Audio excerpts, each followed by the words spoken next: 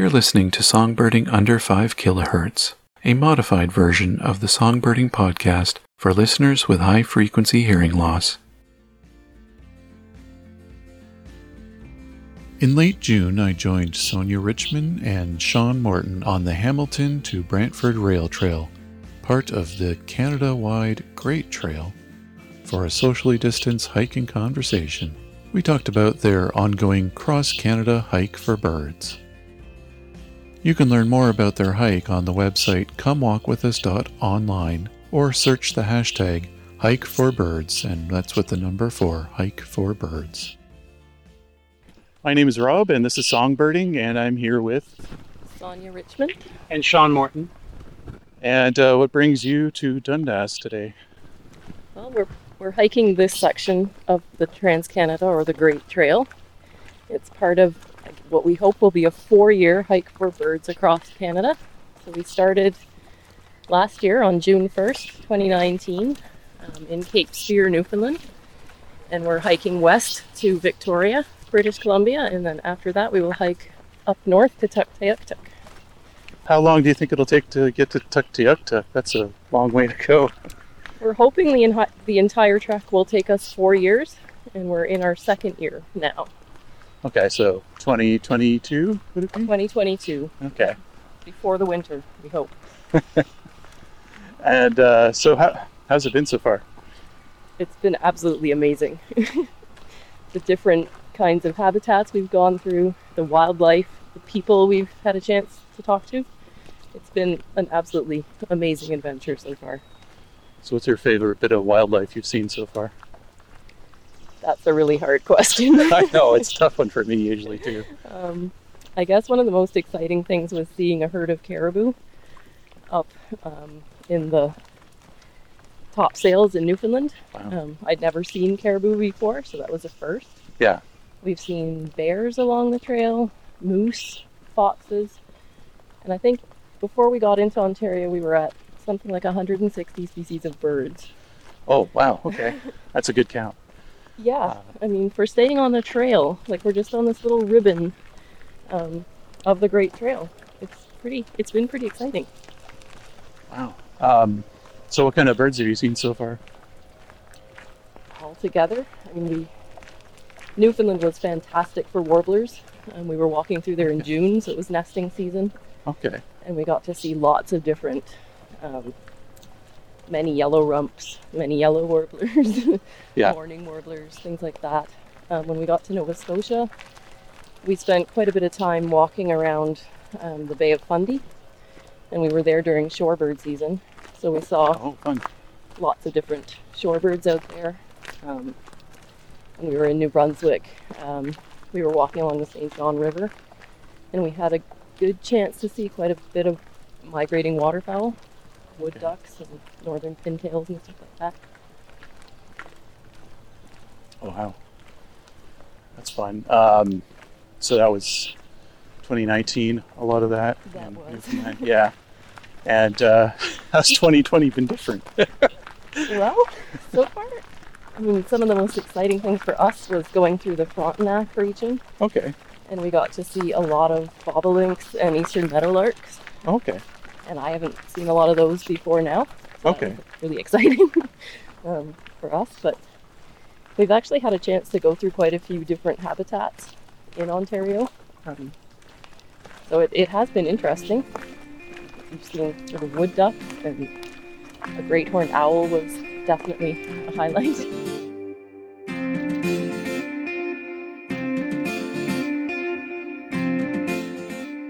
My name is Rob, and this is Songbirding.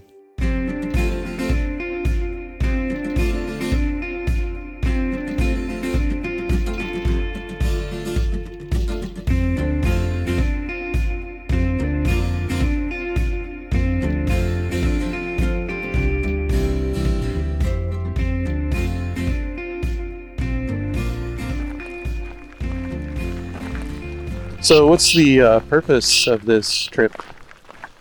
So we're trying to encourage youth especially, but people of all ages and backgrounds and abilities and genders and orientations and identities to just get outside and reconnect with nature. And we're trying to do that through birding and citizen science. And we're sharing our blogs, our photos, Instagram, Twitter. We're sharing the journey in all those ways, hoping to just show people what an amazing country they live in and all the different kinds of nature and wildlife and birds they can see if they step outside. So, Sean, how's it been so far for you? It's been incredible. I've been stunned by everything we've seen. We were fortunate a year ago to get out with Jared Clark of Bird the Rock in Newfoundland. And we got to see a colony of puffins. We got to see a colony of northern gannets in Cape St. Mary's, which was incredible. And since then, the wildlife and the birds that we've seen have been amazing almost on a daily basis. So what's your favorite wildlife so far? I think I'm a sucker for puffins and some of the Atlantic birds because I had never seen them before. Me neither, yeah. I would love that. But we've been fortunate this year too. A lot of the different colored warblers and things that we found have been really exciting too to see. It's kind of unusual. We didn't know how much we would see being stuck on this small band of trail going across the country. But it seems that these corridors of wildlife and green space are absolutely amazing places to come out birding. Especially in places like Hamilton, where in my mind Hamilton often is an industrial city and you don't expect to find such lush amounts of life and such high bird populations right in the city core. So what's the most interesting thing you've learned so far? I think that people are truly amazing. We've met a lot of people along the way that didn't really have a connection with birding beforehand and seemed to pick it up very quickly.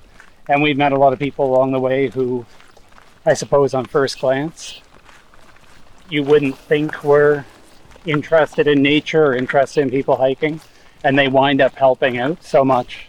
Certainly so much more than you would believe if you only listened to the news, I suppose. Yeah. Huh.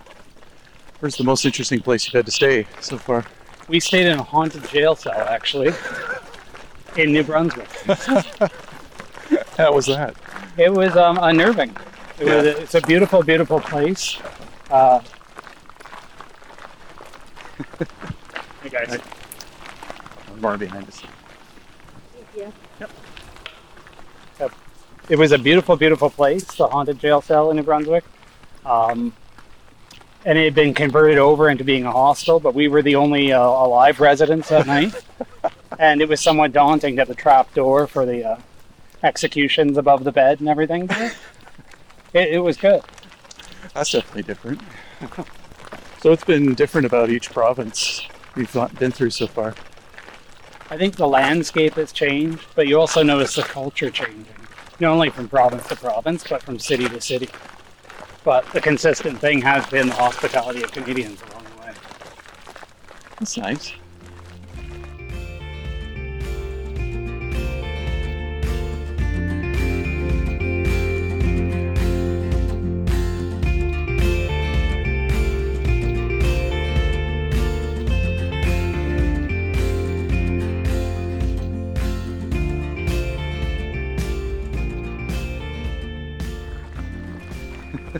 Before you started this hike, what did you both do?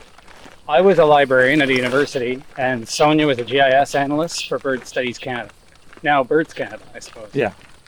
Yes. Oh, okay. And how are you finding the time off, I guess? It's been wonderful.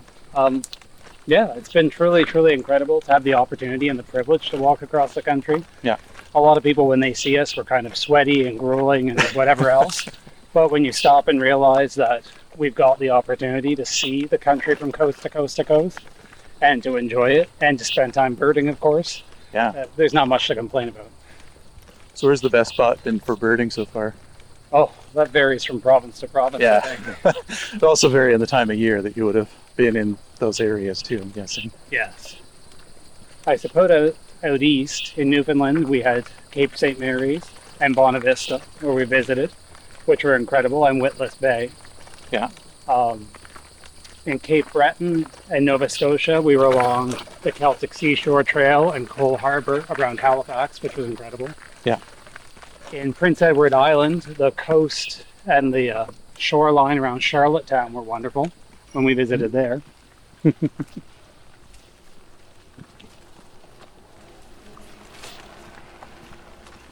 We had a wonderful opportunity in New Brunswick to see Sackville, which is the home to Birds Canada's Atlantic office, but also has this wonderful, huge waterfowl marsh, which we spent several days in. Yeah. And I suppose so far, well, I guess there's Ontario as well. We haven't found the best place in Ontario yet. We'll have to get back to it. That's good. How much longer are you guys going to be in Ontario then? I think 6 to 8 more weeks. Yeah. I think so. It's a big province. It is indeed, yeah. Sonia, where's your favorite place been so far? I don't think I asked that one yet. My favorite place overall, Yeah, so far on the trail. probably Prince Edward Island. Yeah. What'd you like about it? It had an absolutely gorgeous trail. It was maintained to very high standards. A lot of people go there to cycle, and so there's a lot of bed and breakfasts along the trail.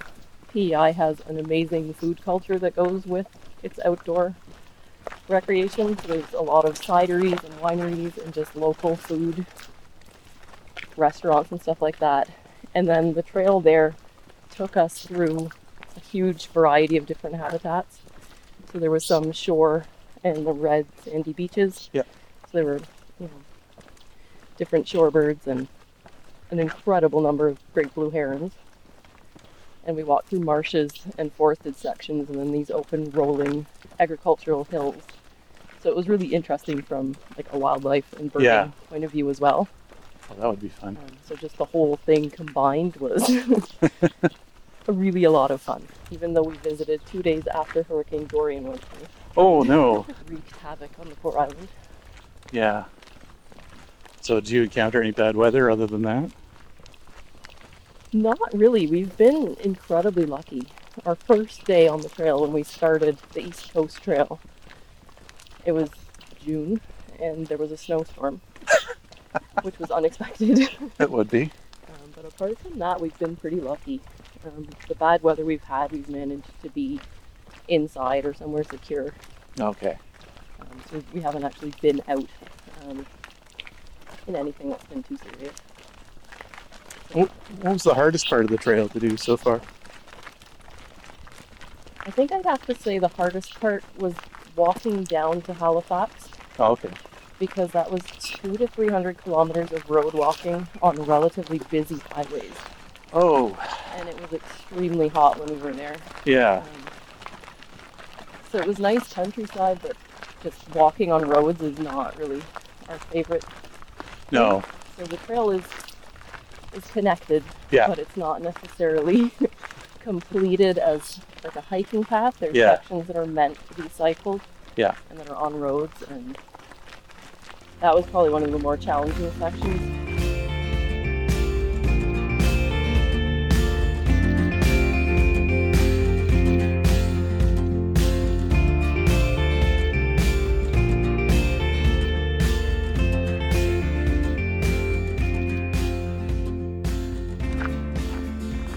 Had many problems with mosquitoes so far or anything like that? Surprisingly not. I think those 4 days of like 38-degree weather we had at the beginning of May kind of set things back a little bit, and then we spent the last week crossing Toronto, so Yeah. or the GTA, I guess. Yeah. That didn't have bad mosquitoes. Just That's the good. city. That's good. Yeah. So far, we've been very fortunate. So this is the first section you've been in that has Carolina wren, the one singing right now? We saw them on the other near Peterborough. Okay, that's good. Yeah. They're really expanding over the years, so Yeah. I don't know what the range is now. How much time do you get for birding when you're hiking out, generally? Oh, it depends. I mean, we're constantly looking and listening, but sometimes we'll run into, a clump of really interesting stuff, and sometimes we'll be there for probably an hour or so. Yeah, I can relate to that. I've done a lot of long sits to get recordings of things, or even just to get photos of things. So do you usually, when you encounter birds, is it usually by sight or by sound that tends to... I'd say probably more by sound. Yeah. I don't always know exactly what I'm hearing, Yeah. but that's usually a clue to look. Yeah. Sometimes we'll just see stuff erupting out of the side of the trail that hasn't made any noise. Yeah. So it's a bit of both, but I mean, now that the leaves and everything are out, it's more by sound, I'd say. Yeah, I'd imagine. How many people do you usually encounter on the trails? Like, is this a typical section here where we're seeing a couple people every couple minutes or so, or? Probably for in the city, yes. Yeah. It really varies. Like if these sort of inner city rail trails tend to be pretty busy. Yeah. Especially on weekends. But the sections that are sort of out in the country more, or more than say 10 kilometers from the town, yeah, then we'll generally see 1 or 2 people maybe a day cycling or biking. Okay. It really depends how close we are to the town. Yeah, that makes sense. You know that I tend to, myself, when I'm looking for birding spots, I tend to try to avoid people so that I can not have the birds be spooked so easily. So Yeah. that seems to line up with the kind of areas I tend to look for. Away from the towns and cities. One of the things we've been surprised to find out. I mean, when we talk to nature groups and we talk to classrooms, Yeah. one of the things we're trying to promote is that you don't have to be an expert and you don't have to have expensive tents and things or expensive binoculars to go birding. This stuff comes to your backyard. Yeah. And we kind of started saying that at the beginning, thinking it sounds good. Yeah. But as we've hiked, in fact, it's proven to be very true. That Yeah. things do come to people's backyards. And I mean, this trail alone is proof of that. We're basically walking along the backyards of people's homes. Yeah. And so all this nature is there as well. And so while a lot of us are fortunate to be able to get out into wilderness and into nature where it's more isolated to see birds, there are a lot of species right now in the backyard. I think of say it's easy to access more easy to access this stuff than people realize, because It is. there is a cost to binoculars, but you generally have them for life once you have them, and sometimes you can find someone willing to, who may have a pair but doesn't actually go birding or anything, to borrow from or something. Definitely. Even this recording equipment I'm using is like $100 to $200 that I'm using, and I record birds no problem with it. And cameras definitely gotten much cheaper since, when I was, before I went to university or anything, it was unheard of, a digital camera that was, I don't know if there was very many of them at all, let alone inexpensive and able to gain such huge reach in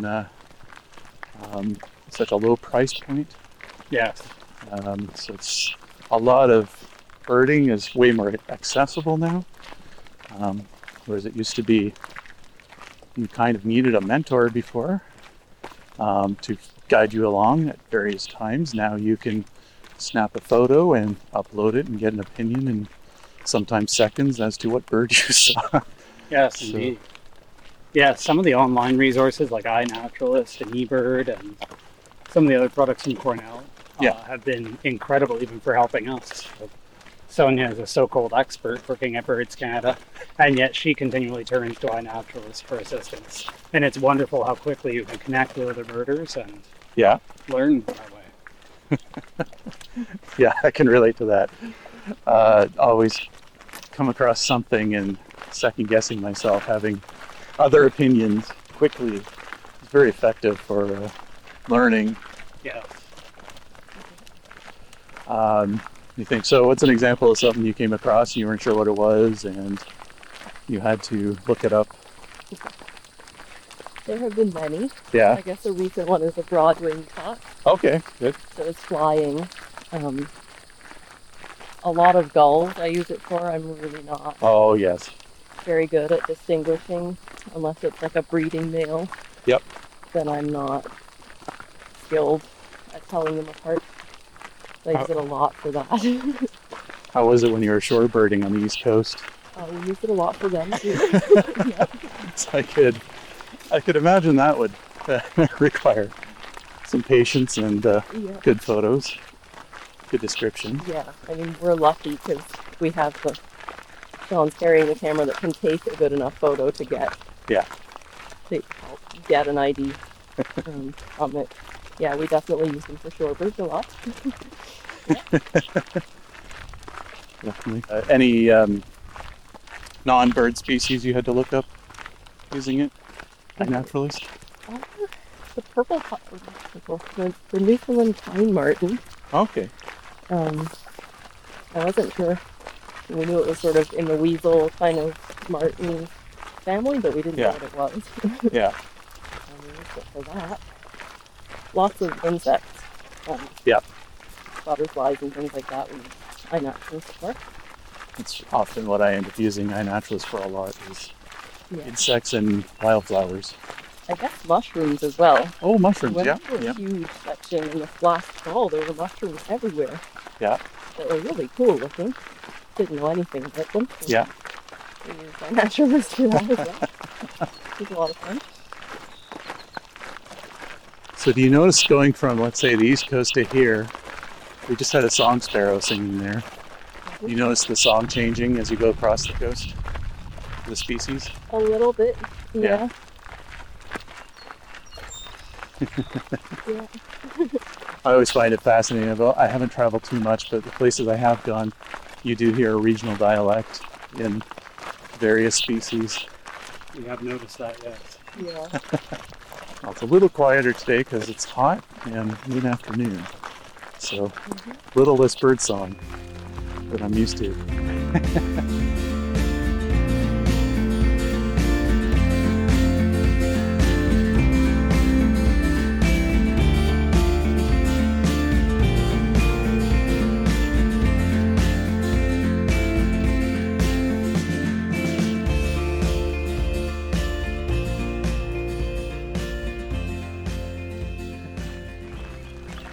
Have you found that during COVID, there's a lot more interest in nature and birding? Yeah, definitely. I check the podcast analytics once in a while, and I notice at first a hit to how often people listened at first, and it's probably the daily commute Right. for podcasts went down suddenly, Okay. but then eventually just went back up. And I've talked to other podcasters who do similar or different genres. They record the same kind of thing. People got used to their new normal and then started looking things up and trying to find new things. Huh? There must be a real opportunity for you at the moment. Yeah. It changed things because originally I was going to kind of wrap up with my second season of recordings in mid-April and do recordings in spring and summer to release in the fall and winter. But with COVID, I decided to take the stuff I had recorded already in spring and just start releasing it. Partly it's something to do when I can't go out as much or to the places I normally go to. Partly because it seemed like, well, this makes sense.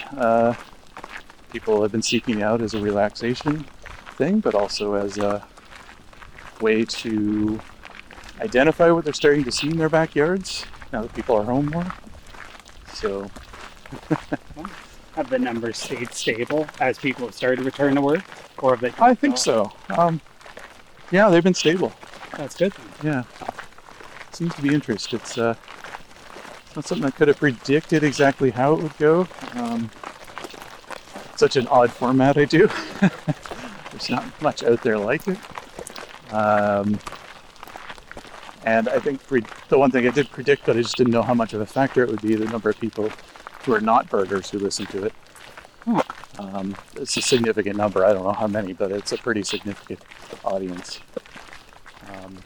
So your format works then. Or it's appealing. Yeah, it's amenable to, like, I've had several people tell me, oh, I listen to this to relax or before I go to sleep or something. You're reaching out to non-birders. That's a big thing. It is, I think. I mean, part of the genesis of this was a discussion within nature groups and Birds Canada. Yeah. Of getting beyond the sort of the sounding box of birds groups Yeah. and birders. Yeah. And trying to attract new people to it. Yeah. And it's every nature group we meet, it seems to be their central challenge at the moment. It is. So you've done something a lot of others aren't doing, or being able to do. Yeah, and what I'm hoping is that, I'm trying to put out there how I'm doing these so that there can be other people doing this. Hopefully it'd be nice if someone took it up on the West Coast. There's different bird species, or South Coast, wherever, somewhere else in the world. I can only cover what's around here, really. And only at certain times of the year are they here. So it's a bit of an annual cycle too. I think people also don't realize how much work it is too. Yeah.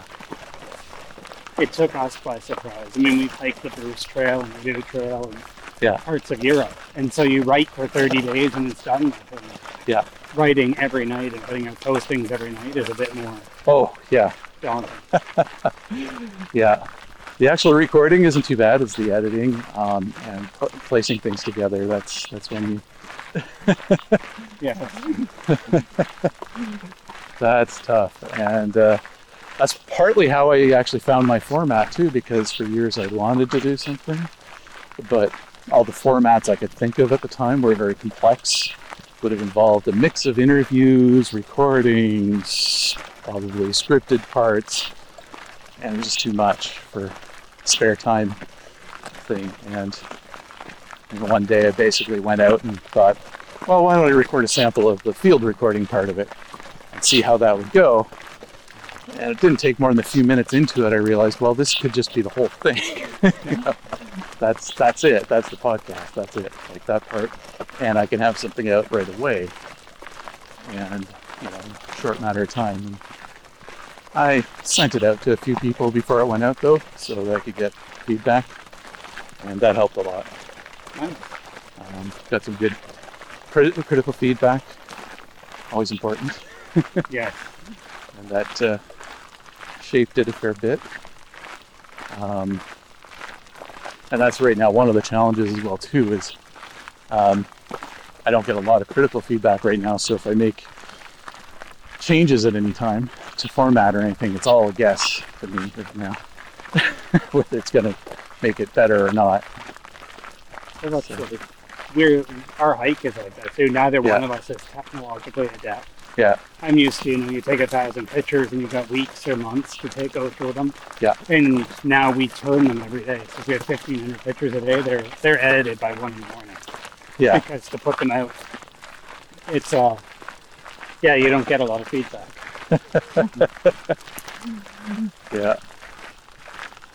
But we also have made up so much of this. I mean, obviously following how other people like Audubon have done things. Yep.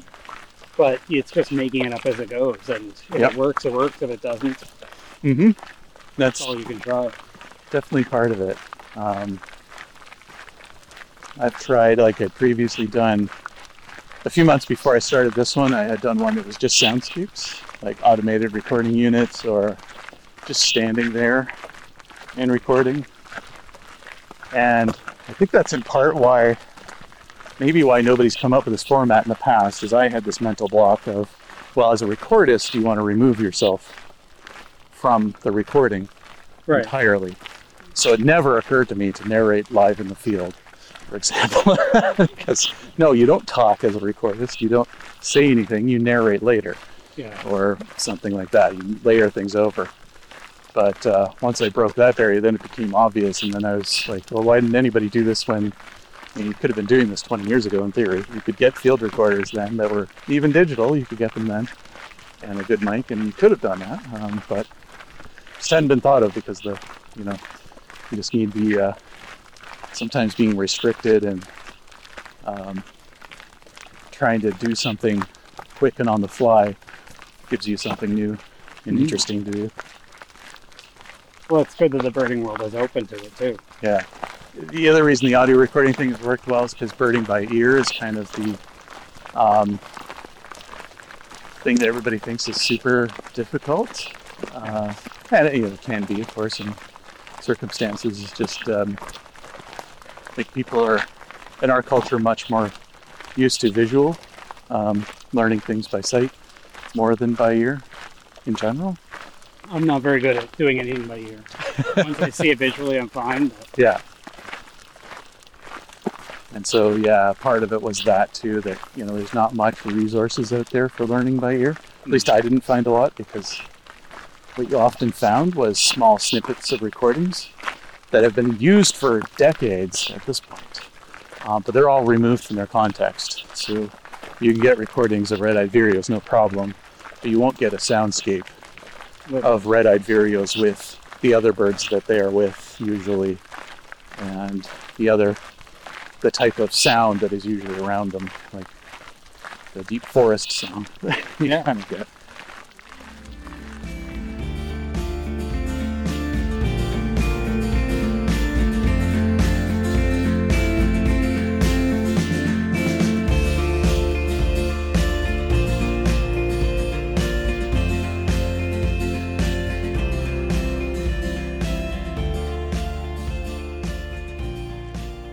the last time I think we were in Dundas Valley, we were doing the Birds Trail. Yeah. And it was really, really busy going through at the train station area. Yeah. Yeah, that's just up here on the right, the old train station. Oh, there's a pine warbler up in here. So this might be that one too. There was another one on this side.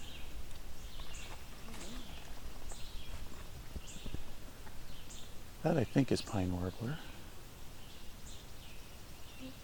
Could be chipping though. I know there's lots of chipping sparrows along here.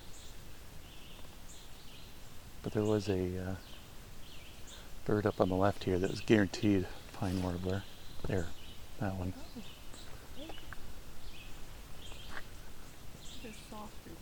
Yeah.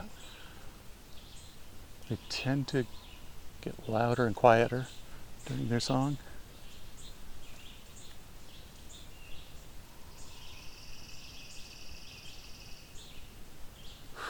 That one I could go either way with. That would be chipping or pine warbler.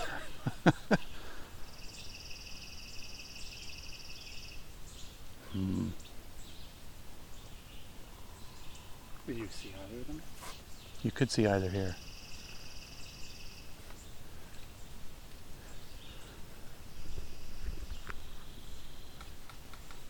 Oh, what is that? Really blue head. Yeah. What? He That's... dove down that way. Yeah. What would have a blue head? I'm glad you got photos, because that reminded me of a junco, but there shouldn't be juncos here. He didn't have any white or the white stomach. No. I don't think. No, it reminded me of a junco because the hood seemed to have, but blue instead of... Wouldn't that be interesting if you just happened to stop here and find rare bird? Okay, I can't think of what would be that. Like, I'm thinking blue-headed grosbeak would be one thing, but I don't know if that was big enough. Yeah, he was small. Yeah. Almost. I thought it was a flycatcher. Small, like not blue-headed vireo? I don't know. No. I mean, around that size, but not that look to it. I don't know if Oh, this is going to be confusing to me. Not often I get stumped looking at a bird. Does that?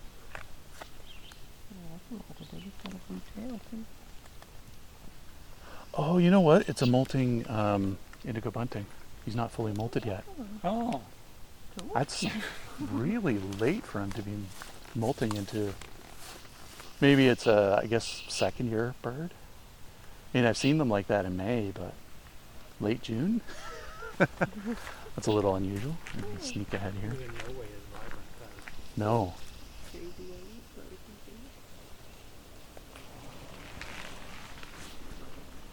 I'm noticing more pine warblers this year, but then again, because I'm recording a lot, I'm noticing a lot more of everything. I can imagine. There's something about recording that, Draws your attention. yeah, you notice every little thing, and then you stop more often in spots to listen, and you find more things that people don't usually notice. So I'm on a bit of a a streak of finding hooded warblers in various locations where I've never really seen them much before outside that one spot in Dundas Valley. But now I've found them in multiple locations in Halton region, multiple down in Norfolk. The broad-winged hawk the other day. I wouldn't have known to find hawks by ear before, but this time, because I had encountered them last year by ear, and they're very noticeable, broad-winged hawks by ear, because they have a very loud shriek like an alarm's going off. I heard one way up in the air. I think it was yesterday, and I was like, oh, I know that. That's the male broad-winged hawk even, you know.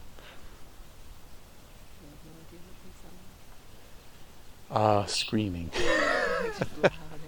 Very loud screaming. Not quite that scream, which I think is there's a red-tailed hawk in here.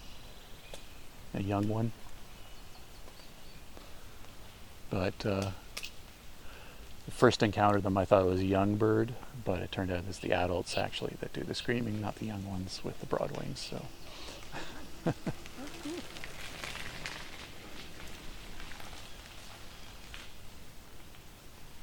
Yeah, if you go up here, maybe,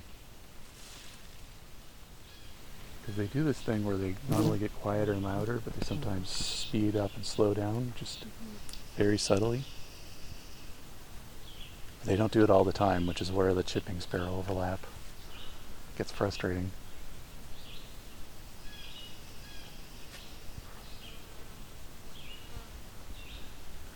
We definitely had chipping sparrows at the beginning where I met you because they were just on the trail, walking around.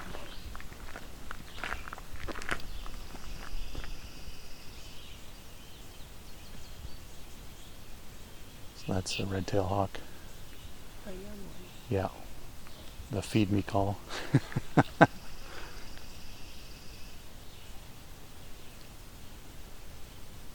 Oh, here's a monarch.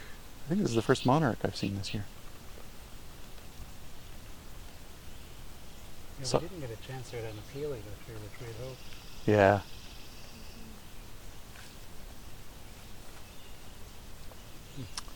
I've seen a viceroy this year, but not a monarch, so I think that's the first monarch. We have a huge blossom of milkweeds in our backyard this year, so Very nice. I have avoided mowing part of our lawn because it decided to spread onto the lawn, so Less work and it's a butterfly Yeah. garden. Yeah. It works out perfectly. yeah.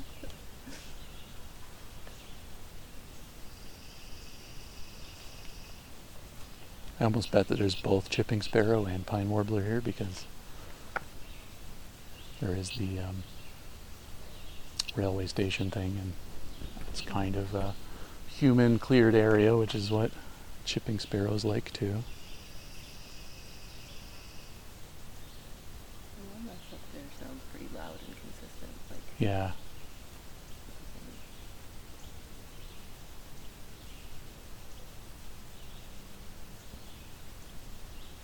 Lots of vireo.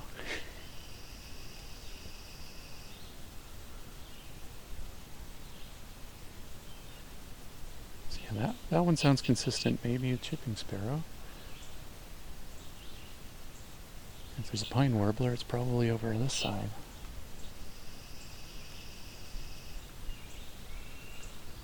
Oh.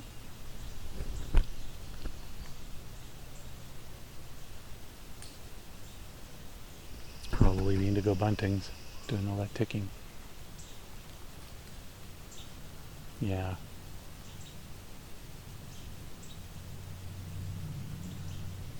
I bet you they have a nest somewhere near here.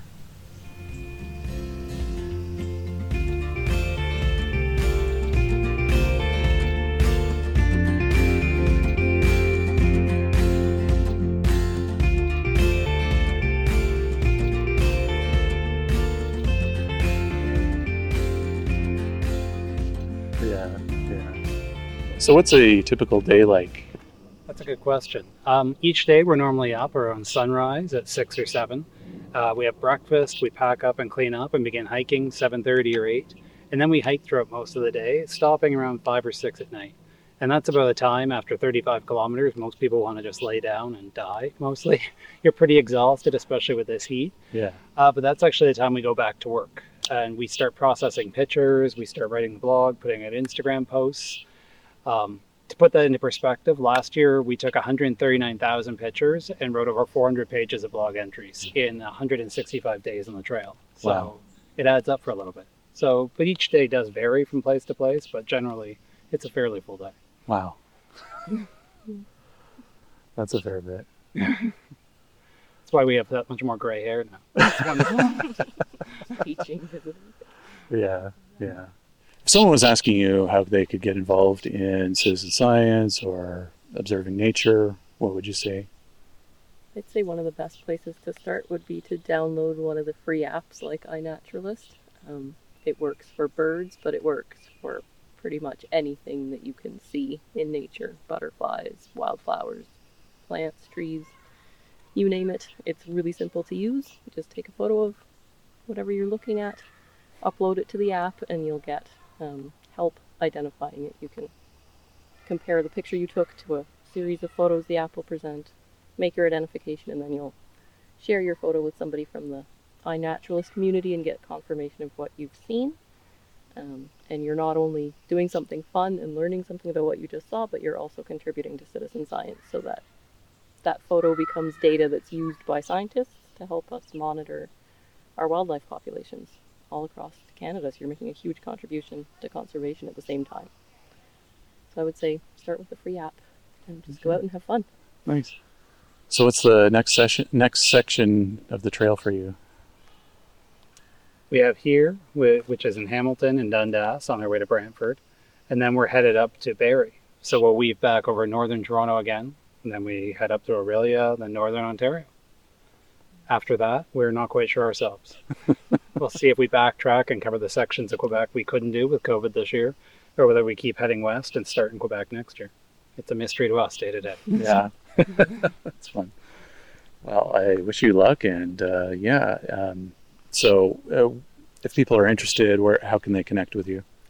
So we have a website, www.comewalkwithus.online. You can visit the website. Our blog is up there. You can read a little bit more about us and our adventure and the trail itself. And you can also find information on our Facebook, Instagram, and Twitter accounts are on there as well. Excellent. Well, good luck. Thank out you. there. Thank you for coming out in this Yeah. stifling heat today. Oh yeah, no problem.